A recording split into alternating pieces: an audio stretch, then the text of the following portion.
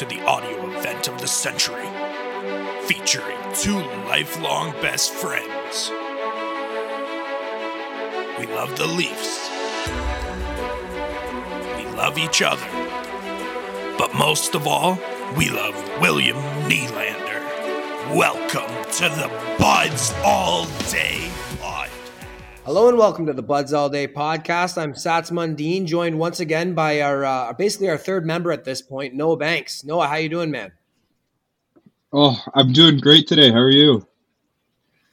I'm doing good too. The Leafs are coming off another win last night, a game in which they basically dominated the Anaheim Ducks. I know there was a blown lead once again, which we'll probably get into a little bit later, but I'm thinking a good place to start would be the shakeup Sheldon Keefe did with the lines last night. I know we had Matthews with Bunting and Kasha. We put Mikheyev with Tavares and Marner, and then we had Willie basically carrying a line with Kerfoot and Kampf. So, Noah, I got to throw it to you. What did you think of those new lines last night? I'm a big fan of the line switch up recently. I think it's got really good potential. Just the idea of if the fourth line plays 10 minutes, let's say, so you're like 50 minutes of the 60, you've got your best players on the ice, at least one of them at all times. Like it's got the recipe to really work for us, just to have like a balanced attack and just keep coming out in waves and waves. And I liked how Keefe was really experimenting there, and he would throw Nylander out for a shift in the top six, or he would load up a line, and it just felt that he was like coaching a lot more. I don't know if that makes sense, but that he wasn't just kind of like letting them go out. It was like meticulous, and he did a really good job, I thought, of rolling them, and everyone got their minutes. I think the top four forwards were top four in ice time among forwards, so that's exactly what we want. Yeah, I think that's a really good point. It was a really nice coaching effort by Keefe. I know a lot of the people, when they saw at practice that Willie was on the quote-unquote third line, they were a little bit scared that he was going to go back into his old habits of playing in like 15, 16 minutes a night. But yeah, we saw Willie, I think he was second only to Matthews among forwards. He had over 21 minutes of ice time, and he looked outstanding all night. Every line of the top three ended up above 77% expected goals. So they were they were a force, and it's a lot like you said. It's almost a basketball type of thing where you always want to have your one star out. If it's the Lakers, they want to make sure they have one of LeBron or Anthony Davis out. And yeah, when we have those three lines, you pretty much at any time, you're guaranteeing that there's a superstar level player on the ice for your team, which is never a bad thing. And I know a lot of people also were kind of scared, like not scared, but a bit angry at that Willie's the one that's getting demoted in a way. But I don't think this is anything close to a demotion for Willie. If anything, I think it's a vote of confidence in that Sheldon Keefe knows that Austin Matthews and William Nylander are the two guys on the team who are probably capable of driving their own line independently. And we saw Willie doing it again last night. Yeah, 100%. It felt like we were playing more as a team. Like I find some nights it just looks like the top four guys are going out there and they're doing their own thing, but it felt like our whole top nine, it just kept coming at them in waves and just working really hard. I don't know. I liked it. As long as Willie gets his minutes and they don't again, bring him back down, like you said, to the 15, 16 range. Like I don't see any issue with splitting them up, especially if they're going to keep changing it up all the time with when Matthews was getting out there with Willie and Kerfoot, and just keeping stuff up like that and keeping it nice flow. And I'm a fan, and I got to see more of it. Of course, it's one game sample size, but over the course of a few games or the rest of the regular season, I think this could be really good for us. It's exactly what we've been asking Keefe to do, and using these regular season games to just determine what you have in the playoffs. Maybe it's not something that the Leafs are going to want to try against a Boston or a Tampa, who are really a top six heavy team who's going to load up those top two lines. But if you're facing a team like Florida, who sometimes will play Griffin Reinhart on their third line and come at you with three different lines, it's definitely a good look to have where you can pretty much feel good about matching up against them at any point, as long as your fourth line's not out. So yeah, I'd love to see Keefe try this for another few games, see what he has in it. He doesn't have to stick with it all year, but at least to know that he has this. And then you mentioned how he would load up Willie with Matthews at times, and I thought they looked absolutely lethal together. And it's got me kind of hoping that Keefe's next trick in his bag is to try him with Matthews and keep that Tavares Marner line, because they too looked really good last night. Yeah, I agree, and I really like that point you said about like having these lines against Florida. Like when I look at like the way that the Florida Panthers are designed, they've got Barkov on the top line, which like if we're line matching, Matthews goes up against Barkov, and then if Huberdeau's coming down the ice, beating the left winger, he'd have to go up against Marner, our right winger.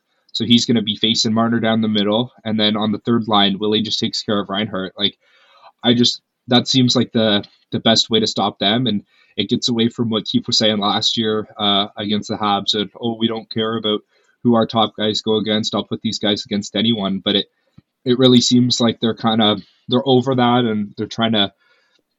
They're not using that same tactic again. They're going to be line matching a little bit more and try to put their players in a position to succeed. So I think that this is really great for Keefe. And like you said, it's what we've been looking for. Just a little experimentation when the games don't really mean as much, instead of those elimination games where he decides to try something new that's never been done before.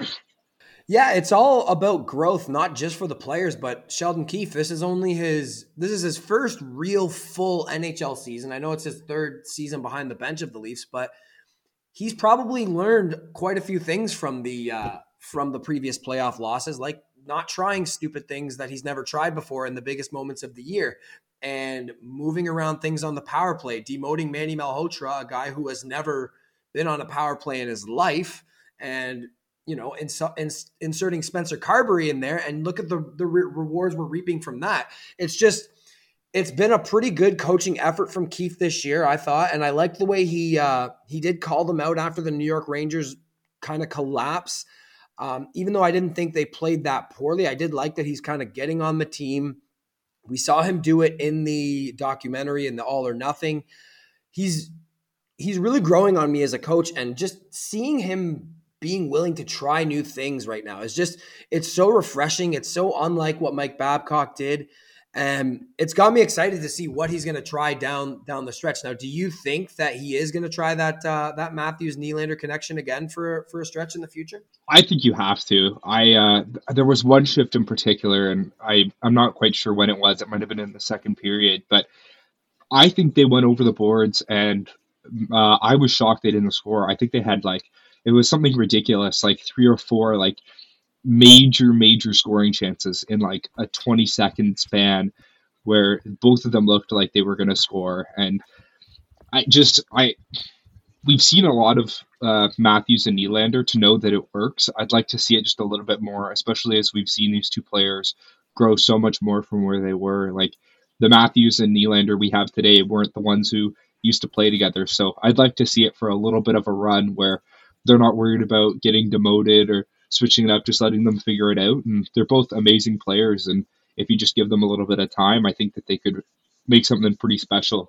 Yeah, I know a lot of people said one of the reasons they wanted to separate them, actually, I think it was Keefe, is that he found that they were creating their offense a bit separate of each other, which at the end of the day, it doesn't matter how it's created as long as you're creating it. And they were generating chances at a crazy level, just like we saw last night together. So I would love to see that. And I do think that the Tavares-Marner pairing is something I'd really like them to try going forward too, to see if they can recapture that chemistry that they had in the past. They looked really, really good last night. Mitch Marner, he's looked like a new man ever since, breaking that snake off his back or monkey off your back, whatever you want to call it, with the power play goal.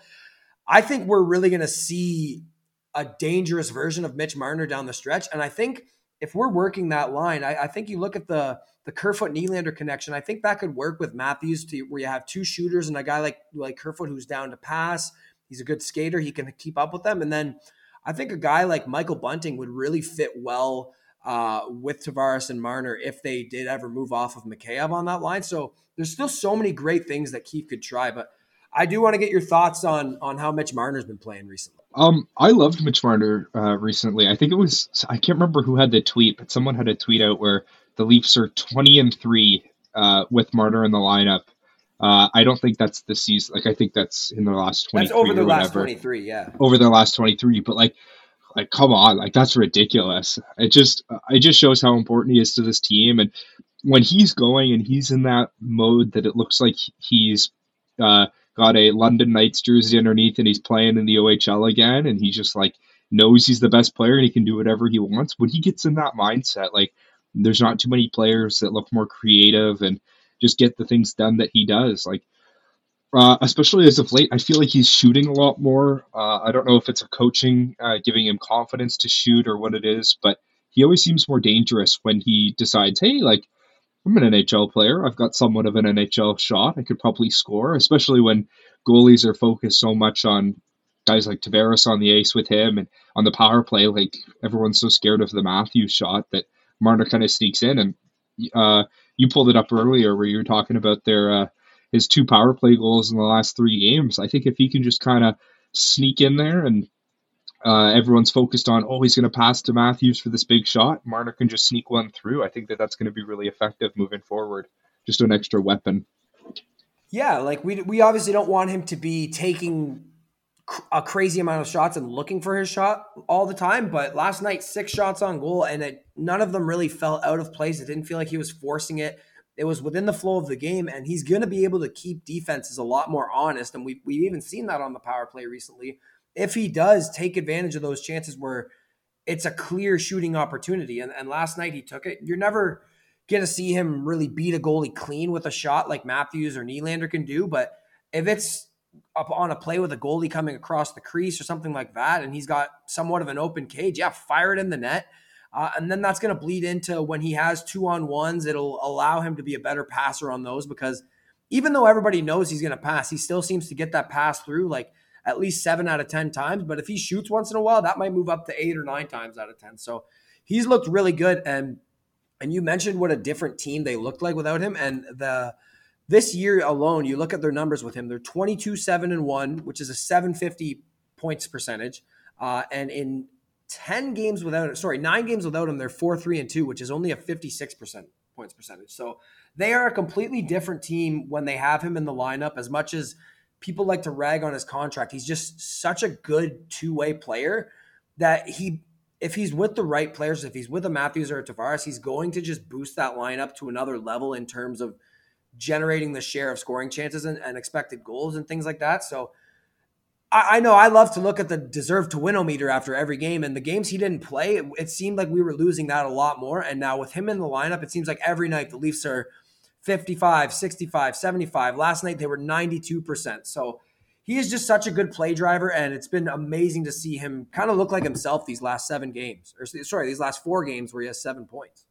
Yeah, it's so nice seeing him play well, eh? Like just I feel like when he's got the energy going and he's just like, he's motivated, and it almost like brings the rest of the guys with him. Like I know people joke about him being like the Leafs team puppy and stuff. And I remember at one point they had him go on that road trip. I remember when he was injured, but it's just like, he's just that ball of energy, and they always just seem to play well when Marner's playing well. Like he just kind of, I feel like he really brings up the rest of the guys.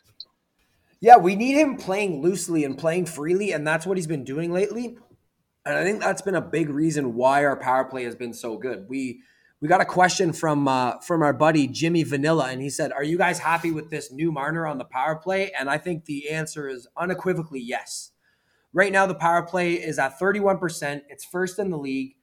I know recently I personally said maybe it'd be a good idea to put Spets on there to get another shooting threat, and to have Marner kind of quarterback that second unit with Sandin. Not that I thought he was a bad power play player. I thought it just might be a better fit for the team that way. But with the way that Carberry has them kind of moving around, looking flexible, and you just see him and Nylander constantly rotating, it's really tough for the defense to stop. And the power play has been absolute dynamite last night with 3 goals. Oh, it looks unreal when Marner and Nylander do that switch play, where they Marner ends up down below the goal line. It just like, what did he? There was the Tavares goal that was scored with that below the net play. I think it was Nylander's goal was something similar with that, like pass out front where you're not expecting it. Like I think that's on the power play is lethal. Like when you've got that, and then you have the Matthews threat, which is the big one on the power play. Everyone's kind of cheating to make sure that they cover him, and now we have all these other weapons, and that's all because of Marner and his like just him going to places and putting pucks on sticks and high danger scoring chances. So if he can keep doing that, like I got no issues with Marner on the power play. And I know I said a lot about Kasha last time when he was on the power play, and oh yeah, we don't need Marner up there, put him with the bums. But we saw last night how effective he can be on that power play. So yeah, it's been lethal this year. I think it's a power play that we would definitely see succeed, even if Mitch Marner wasn't on it. But if he's used in the correct role, I think having a guy who's as good of a passer as he is always going to be a good thing. I do like when they generally have him a little lower, so he's not in that kind of one-timer slot, because defenses still aren't going to really respect his shot. But if he can keep moving, if he can keep taking his chances, I know his first power play goal was right by the side of the net where Nylander made a beautiful pass right to him, wide open net. So he's getting himself in those good positions. He's putting others in good positions, and the team as a whole is really benefiting from it. Here, I'll pause it for a sec. Now, one area of concern, at least for a portion of Leaf fans right now, has been the Leafs' tendency to blow 3-1 leads. They have had 3-1 leads in 6 of the last 7 games, and in 5 of those 6 games, they have blown the lead. Now, they are 4-1-1 in those 6 games, so they're still getting wins. But I have to ask, is it a concern for you right now? yeah, I guess so. When did the 3-1 lead become worse than the 4-1 lead? Like we're getting killed out here. But I think it's concerning somewhat. If you look at it, a lot of it is. I feel like Campbell, and I don't like to rag on him or say anything because he's been unreal for us a lot of times this season. But he's been he's kind of dropped the ball a little bit, but it's all good. Like when he's dropped from whatever he was a 940 to closer to 900, and it's really affected us. But overall, I don't think it's a huge deal if it eventually stops. But if this is a problem that continues for another 5-10 games, then I think it's a real problem. But it's probably just luck. Like you'll probably blow 5-6 of those leads a season, and I think the Leafs have just done it in a 3-week span all at once. Yeah, I think you make a good point. I think Campbell's probably the main reason why it's happening. Not that he's been terrible, but he hasn't been good since December 1st. He's been right around 900 save percentage. So it's been a while since he's really been good. Now, that is only a 12-game sample size, so it's a bit skewed by the recent 5 games where he's been pretty bad. But I agree. I don't think it's nothing. Like, I think it's something we have to be aware of, but there's just so many factors. It sounds like I'm going through a wheel of excuses on it, but if you just look at the last few weeks, all the things they've went through, they had that huge break. One of the games, like the first one against Colorado where they blew it, they're at altitude. They haven't played in a while. Their lungs probably aren't what they were. They're not in the conditioning that they've been. And the refs it was really tough. A lot of those things could be attributed probably to the COVID shutdown. We've been missing Jake Muzzin for a few games. Justin Hall, as much as we rag on him, he was out for a few games. When you're replacing him with a guy like Biega or Dahlstrom or something like that, it's going to affect your team. So I do think there's a lot of kind of reasons that it shouldn't be too big of a concern. And I think if it was any team but the Leafs, people really wouldn't be too worried about it. So I guess what I'm going to ask you then is, are you concerned about Campbell at all? Do you think this is something we need to be worried about long-term, or do you think it's kind of just a little slump he's going through? I'm hoping that we don't have to worry about Campbell at all. I just hope that Mrazek comes in if he can play however many games that they split it with, and Campbell can have nights off. I hope that I like when they don't have him on the bench. If he's not playing, I like when he's up in the press box, just so that we don't have to worry about, if Mrazek gets killed, we have to throw him back in and he doesn't have the night off. And I think if you're giving him the night off, like there's got to be something with like mental preparation where he has to sit there in those big heavy pads and he kind of waits there and he's like cold and let him sit in the suit, eat all the popcorn he wants, just let him rest and have Mrazek play. And I think that'll make a big difference because we often forget, like, Jack Campbell hasn't really played a full NHL season as a starter. So I think him playing a lot and then the break, I think it's really affected him. So hopefully Mrazek can kind of ease his workload, especially going into the second half of the season. And we can have a nice, healthy Jack Campbell for game 1 of the playoffs. Yeah, if you look at his workload in the past, his next game will be his 31st of the year, and that will tie his career high, which he had in 2018-19 with the Kings. So he hasn't been accustomed to playing a ton of games, and I know a lot of these games too have come kind of with a big gap. So I don't know if it's too much of tiring. It could be that too, but it also could be that the break affected him. He got out of rhythm and kind of lost his way a little bit. So it's nothing that I'm too concerned about. He has had a season in 2017 where he played 53 games total. So it's not like he's never played a pretty high workload, but I think you're right. We really do need to use Mrazek. We're paying him $3.8 million. He looked very good against the Islanders. He brought his save percentage up to .899, which is one more good game, and he's looking at a pretty respectable stat line. So the Leafs will be playing starting February 7th. They're going to have a 22-day stretch where they play 11 games. I think that we need to have Mrazek start at least 5 of those. Oh, 100%. But first of all, 11 games in 22 days sounds like a lot of fun. I'm so sick of only playing once or twice a week. I can't wait to get back to, we got like 3 Leaf games in 4 nights. Like, I don't have to just sit around my house for 4 days and wonder what I'm going to do with my evenings. So I'm really excited to get play. Well, I guess we're not playing, but I'm excited to get back to watching. Yeah, I agree. Mrazek getting at least 5 of those, and especially, I think there's a couple back-to-backs in there. I don't know if the number is 2 or 3, but there's definitely a few of them coming up. Having him play the first or second half of those back-to-backs would probably really help Campbell. And I hope that even Campbell going to the All-Star game, he takes it nice and low-key, and he doesn't have to stretch out too much on any big saves, and we just get to kind of slow his roll a little bit and rest him up. Yeah, I think it's funny. You're excited. I'm definitely excited because these last couple of weeks where it's been Wednesday, Saturday, Wednesday, Saturday, Wednesday, Saturday, it sucks. I don't know what to do with myself at nighttime. So it will be nice from a fan's perspective. I don't think the Leafs would share our opinion on that, though. They're probably like, oh my, a game every other night. They're getting a little rattled about it. But it kind of had to happen with that whole COVID shutdown. So at least it's not going to be a crazy schedule the whole way through right into the playoffs. At least it's kind of going to settle down a bit after we have that hectic stage. So we'll have a little bit of time to kind of recuperate, but maybe the Leafs go on a run in that and they can finally make up those games that they've been behind the Panthers and the Lightning, because every time we win, it's like, we're still 8 points back of them because we've played 5 less games. It's getting a little frustrating, but as far as Campbell goes, I think if you give him 6 of those games, that's not too bad. He's at a .926 save percentage. I think what we're seeing also is just kind of a regression to the goalie he is. I don't think he's the goalie that we saw in the first 2 months to the full extent where he's a top 3 Vezina candidate. And I certainly don't think he's the goalie that we've seen over his last 12 games. I think he's really a lot closer to the guy we saw last year, where in 22 games, he posted that .921. The year before that, he was .915 in 6 games with us. I think you're going to see a guy who's in that between .915 to .925 range. And with the way we're playing right now, as long as we don't get Vasilevski'd in the first round, I think that's pretty much all the Leafs are going to ask for.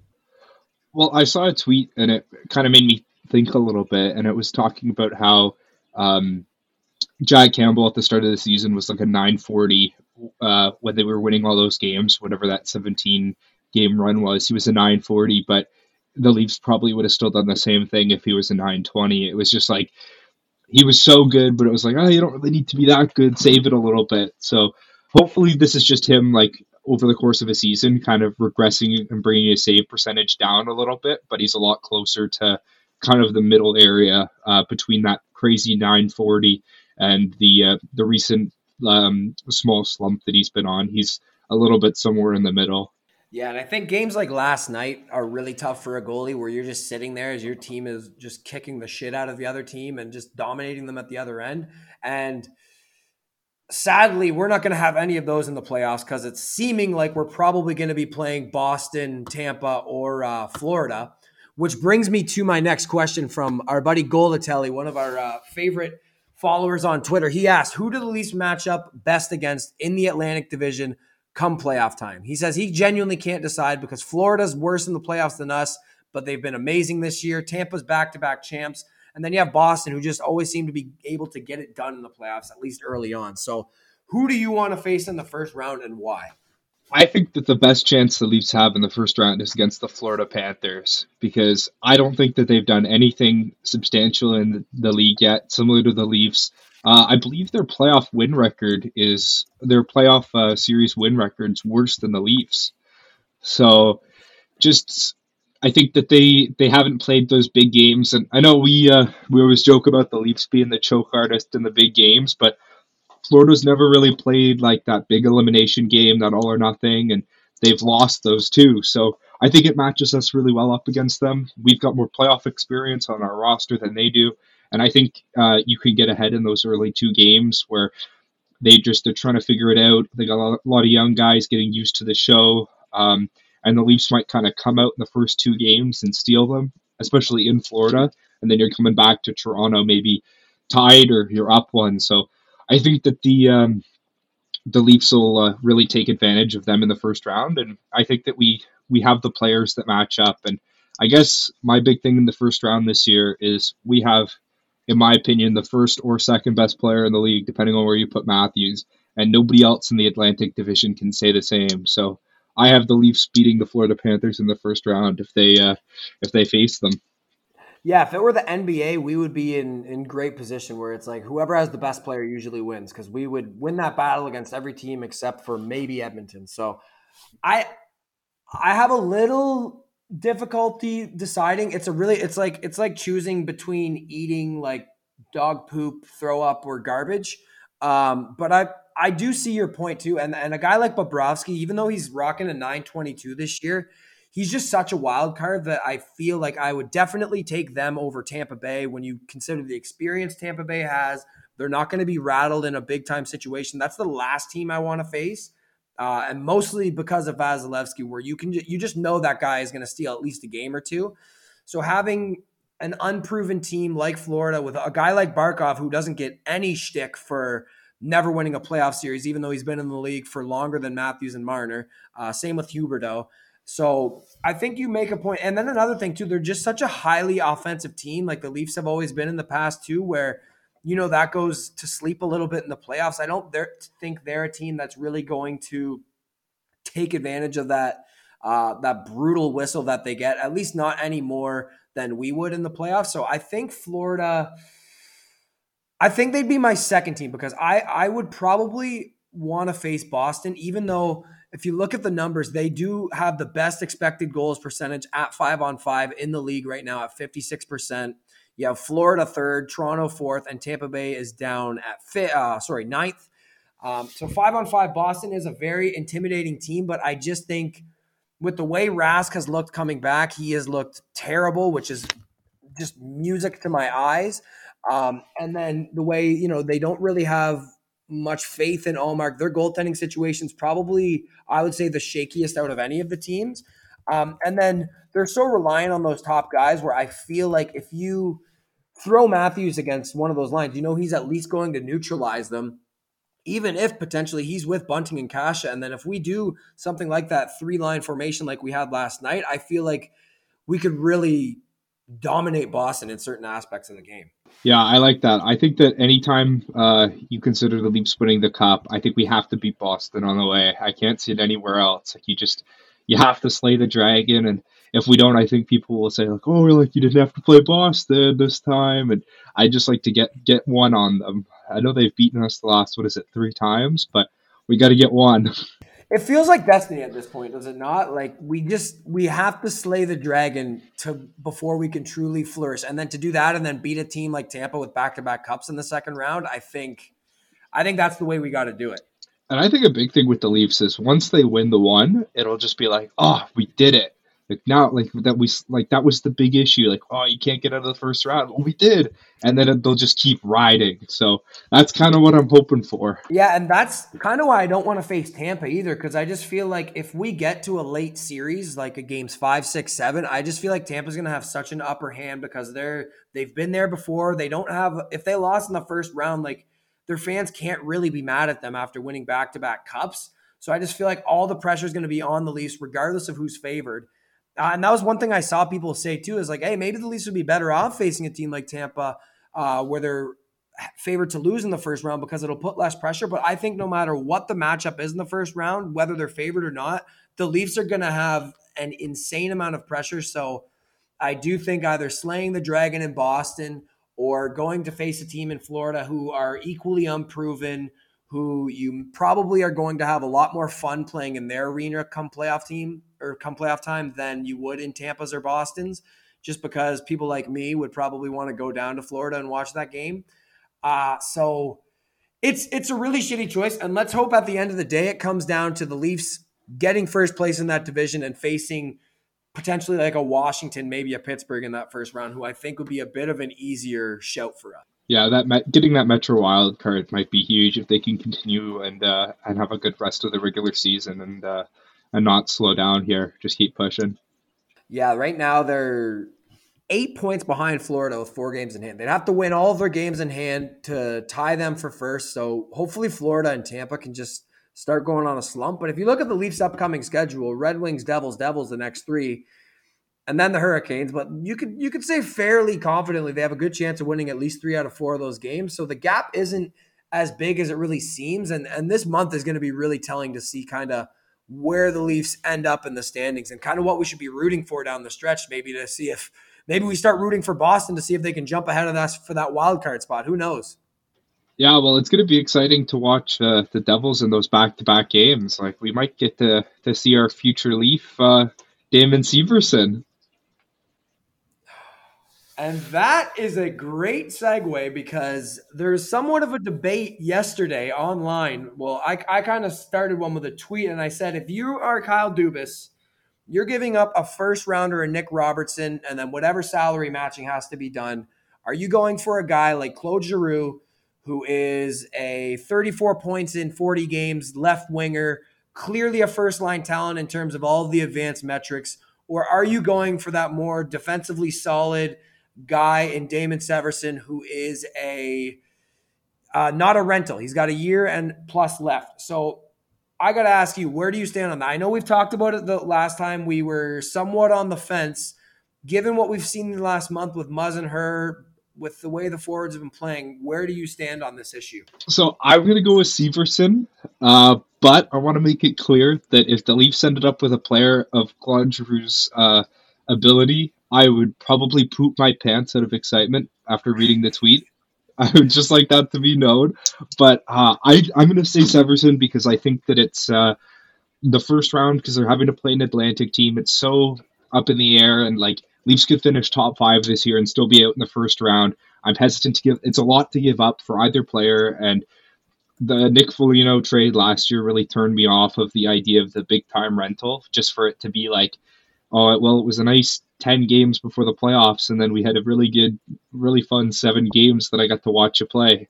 So kind of like, instead of like trading like a bunch of assets for whatever it will be, like less than 20 games of Claude Giroux, if like they could get Severson and you still have that asset if you want to trade him at the draft or you want to move on at some point, you still have it. So I'm going to go with Severson because I think that they need the defense and it's nice to have that extra year of term. But man, if they ended up with Claude Giroux on this team, you would hear zero complaints about from me about the cost or anything. It'd just be like, holy, like we've got Claude Giroux in our top 6. Like, what do you have to complain about at that point? Yeah, it would give us the most disgusting top 6 in the league. It would make us just such an undeniable powerhouse at forward that it would be hard to be mad about that, because you would be taking that Tavares. Say you go with Tavares, Marner, and Giroux as your second line. Like, that is an elite. That's probably a top 10 line in the NHL. And then you're pairing it with whether that's a Matthews Nylander line, that's an elite first line, or you're spreading the wealth. It would be insane. But I gotta fall on the same page as you, where I would prefer to do it for a guy with a little more term. I am okay giving up our first rounder and Robertson or another top prospect if it does mean that we're getting a really solid difference maker for a year or more. I just, after watching the way that Dermott looked in that Rangers game, just getting bullied around the ice, the way we looked with Muzz and Hurt, I think we're just one injury away right now from just having a train wreck on defense. So I think having a guy like Severson, especially that can play that right side, makes it a lot more manageable if, say, a guy like Muzzin gets injured in the playoffs, because you could roll in with you could do Riley Brody and then Muzzin Severson, or you could flip those guys either way. But let's say Jake Muzzin does suffer his annual first round injury.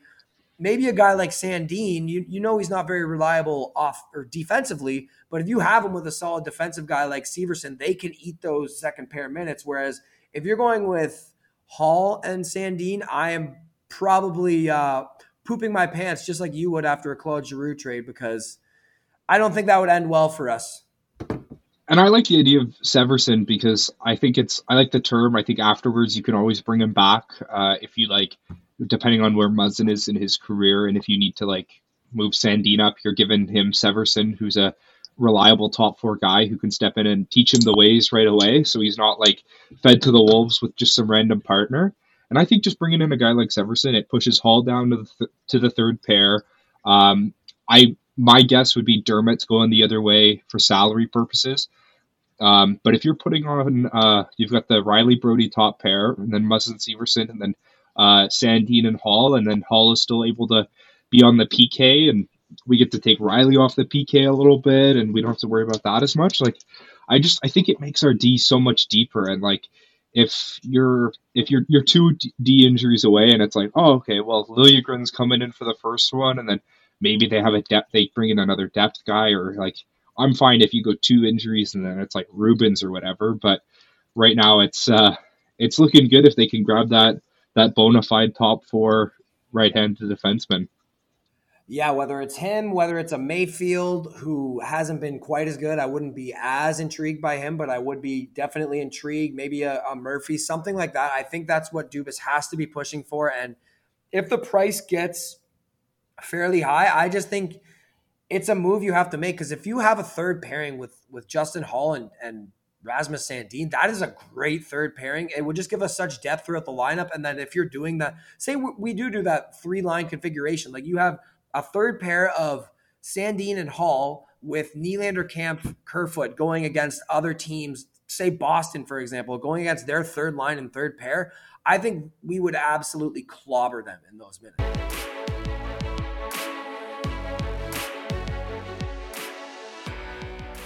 Now, before we go, we did answer a couple questions from our buddy Jimmy Vanilla and Goldatelli. Now, we had one other one from our friend Steph the Fanalist, and she asked, does Jack Campbell sign during the offseason? If not, when? Noah, I will throw that one to you. I think Jack's going to stay. I'm not quite sure when he's going to sign the contract, but I think he's definitely going to sign with the Leafs and stay here pretty long term. I think he's a guy who's bounced around a little bit. He's this is his third team. He's played a lot of time in the American League. I just think that this is his one opportunity to cash out. He could probably get big money in short term somewhere else, and I think he's just going to sign that long term deal, solidify it, take as much money as he can in a long period of time, and probably not a lot of trade protection or anything. Just try to get him as much money in his pocket as he can while he's still able to play. But I think he's going to want to do it here. You don't want to mess with you don't want to mess with a good opportunity. And I think that he likes it a lot in Toronto. He's got a lot of friends here. I think it makes sense for him to stay in Toronto. Yeah, I agree. And I do think the best time right now is the offseason, unless Jack's taking a discount in season, which I don't really know why he would do it. We saw him really pump up his value with that hot start, but he's kind of cooled down and lowered his price a little bit now. So I think the best move is just to wait it out, see if he can win you a playoff round or two. And then if you have to pay a little extra because he won some rounds, that's a win in my book. So I think he does sign for something reasonable, not a crazy discount, because like you mentioned, it is going to be the one big payday of his career for a guy who's only made I think $1.6 million this year. So he's never really had that big payday. I think if he continues like this around that 920 to 925 range, I think something in the area of 5 years times 4.5 or 4.8, just depending on how the playoffs go. I think that could be the right move for both sides. Yeah, if I were to put a prediction on it, I think it's a 5 to 6 year term.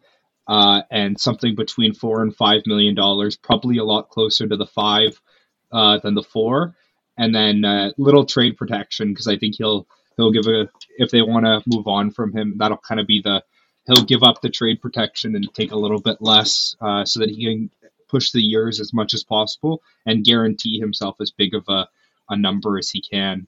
Yeah, and I wouldn't even be surprised either to see them go even longer on a deal. It was actually an idea of my dad's where you could pay him something like 3.5 over 7 or 8, really front load that, give him that no movement protection for the first 4 or 5 years, and then kind of have a little handshake agreement that if he really falls off after year 4, you trade him to Arizona, you trade him to some team that is cash poor and will take him on, and that lowers the salary for the term of the deal. Now, that's probably not the most likely thing. I think what we talked about is more likely, but I think we both are in agreement. I'm about 80%, probably close to 90% sure that he remains a Leaf next year. So I hope so, because if he's a Leaf next year, that means that we probably did pretty good this year.